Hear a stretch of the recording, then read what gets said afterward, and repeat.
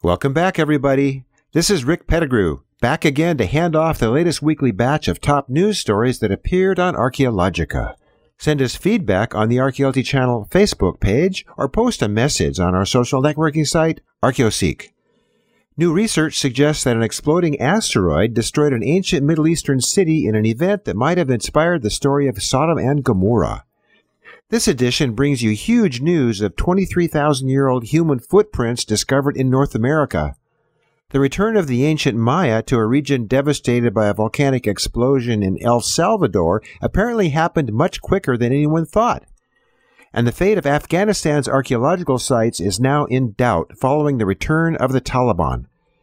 The audio news team would like to thank our friends for helping us continue the show without a break since we started more than 20 years ago.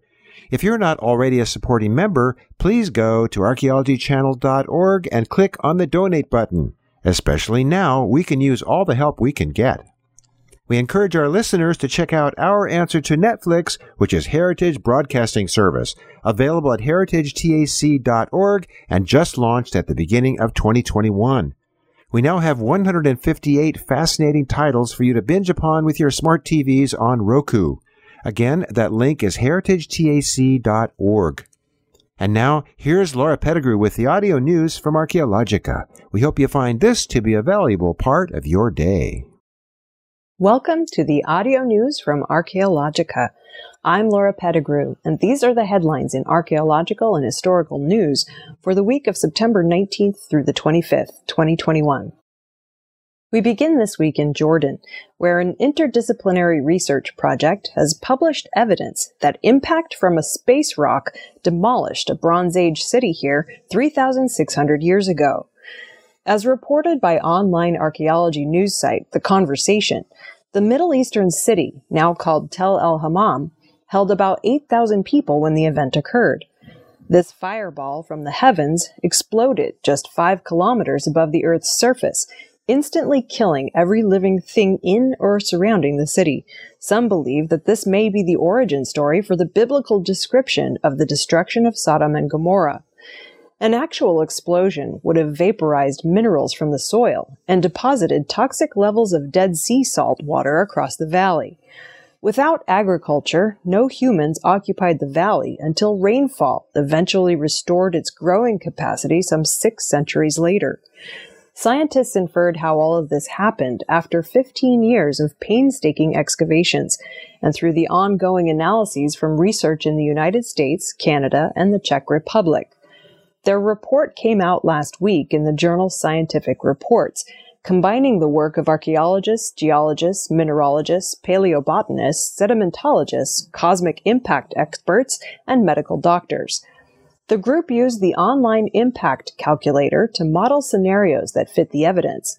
Originally designed by impact experts, this calculator allows researchers to estimate the details of a past cosmic impact event based on more recent and better-known impact events, as well as information from nuclear detonations.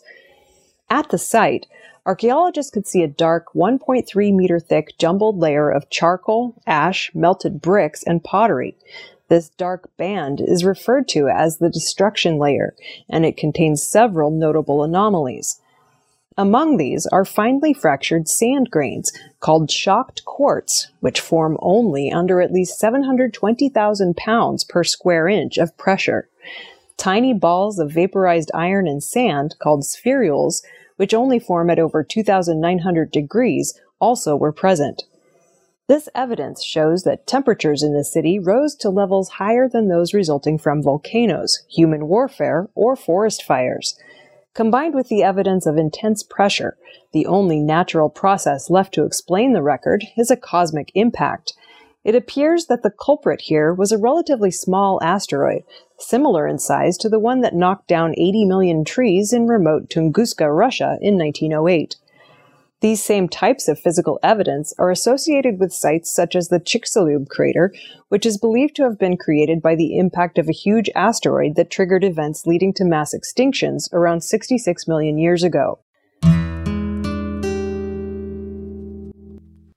Next, we go to the White Sands National Park in New Mexico, where analyses of fossilized tracks are providing evidence about the historical movements of humans into North America far earlier than traditionally believed. As reported by the U.S. Geological Survey, the new scientific research conducted at White Sands has uncovered the oldest known human footprints in North America. The discovery reveals evidence of human occupation in the Tularosa Basin beginning at least 23,000 years ago, thousands of years earlier than the widely accepted previous estimate of 15,000 years. According to Park Superintendent Marie Souter, the discoveries underscore the fact that the popular recreation destination is also a wonderful scientific laboratory, having supported both groundbreaking and fundamental research. The fossilized human footprints were buried in multiple layers of sediment on a large playa, or dry ancient lake bed. Layers of seeds from plants that grew abundantly around the lake during its existence were embedded in, under, and above the layers containing these footprints. Radiocarbon dating and analyses of the seeds by the USGS established their unexpectedly early age. Their findings are now detailed in an article published in the journal Science. White Sands National Park is the world's largest gypsum dune field, with at least 23,000 years of archaeology and uniquely adapted flora and fauna. According to USGS Acting Rocky Mountain Regional Director Allison Shipp, White Sands National Park contains the world's largest known collection of fossilized Pleistocene-aged footprints in the world. Since 2014, this distinctive geological location has been recognized as what is referred to as a mega track site. This designates that in addition to human footprints, tracks from Columbian mammoths, saber-toothed cats, dire wolves, and other Ice Age animals have been discovered here. Scientists from White Sands National Park, the National Park Service, USGS, Bournemouth University, University of Arizona, and Cornell University, in connection with the park's Native American partners, collaborated and consulted on the new research. This revolutionary find dramatically extends the range for the coexistence of humans and Pleistocene megafauna, confirming that humans were present in North America well before major glacial advances at the height of the last ice age closed land migration routes from Asia.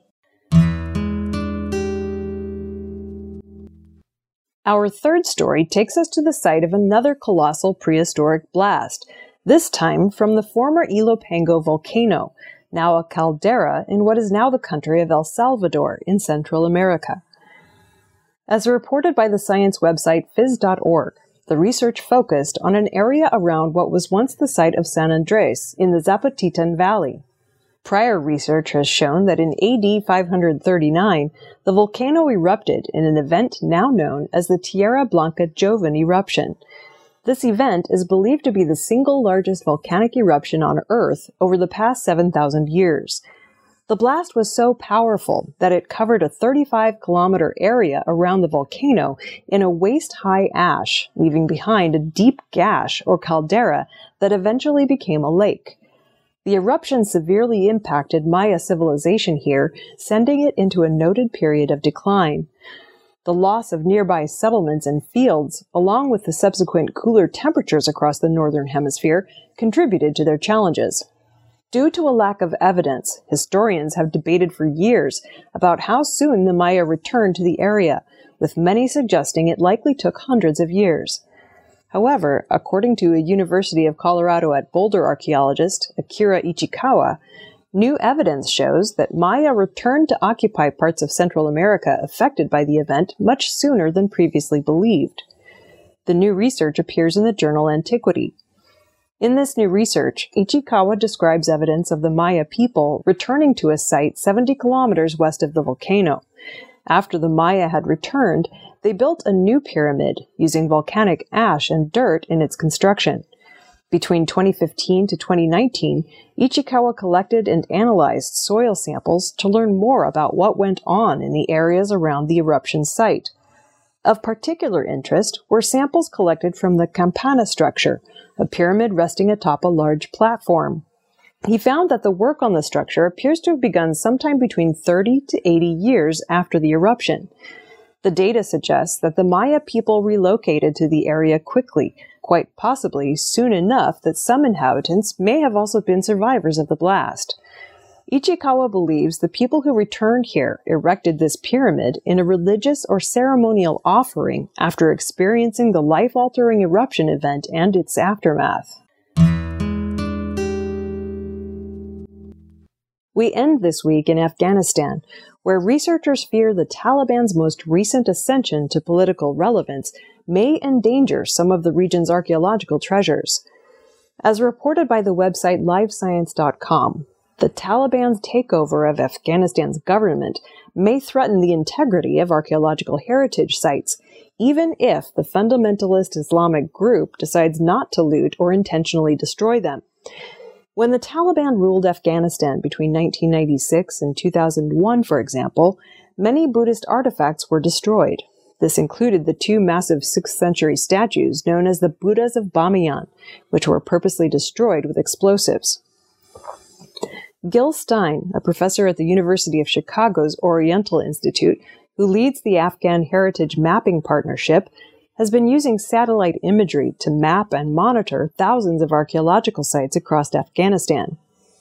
Along with his team, Stein estimates that to date they have mapped out the location across 25,000 archaeological sites. While looting is a long-running problem at sites in Afghanistan, Stein noted that so far he had found no evidence that the Taliban had been encouraging or supporting it. One site that could be threatened by the Taliban is Mes Aynak, once a Buddhist city which flourished here around 1,600 years ago. Located along the iconic Silk Road, Mes Aynak was a center for both trade and worship, and numerous Buddhist monasteries and other artifacts are buried there.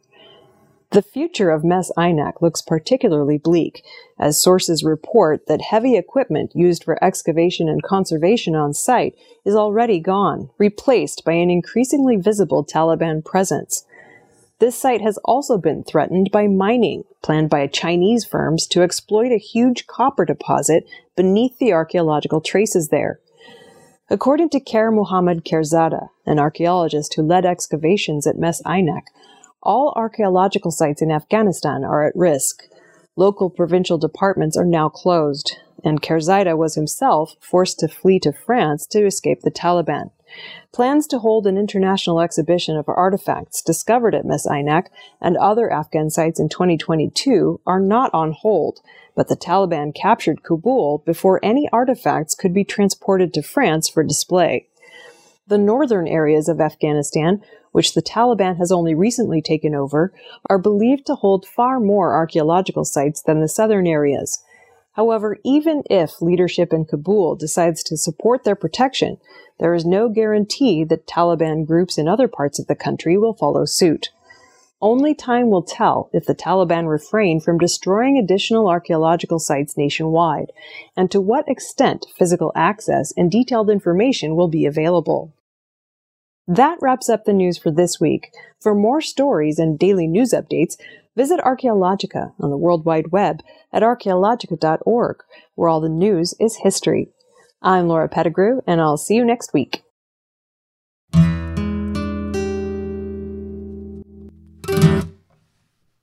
This has been the audio news from Archaeologica, presented by the Archaeology Channel. Be sure to check back with us next week for our next edition. You can spread the word about the audio news by clicking on the Share This link on our audio news webpage, or just by telling your friends. Thanks very much for stopping by.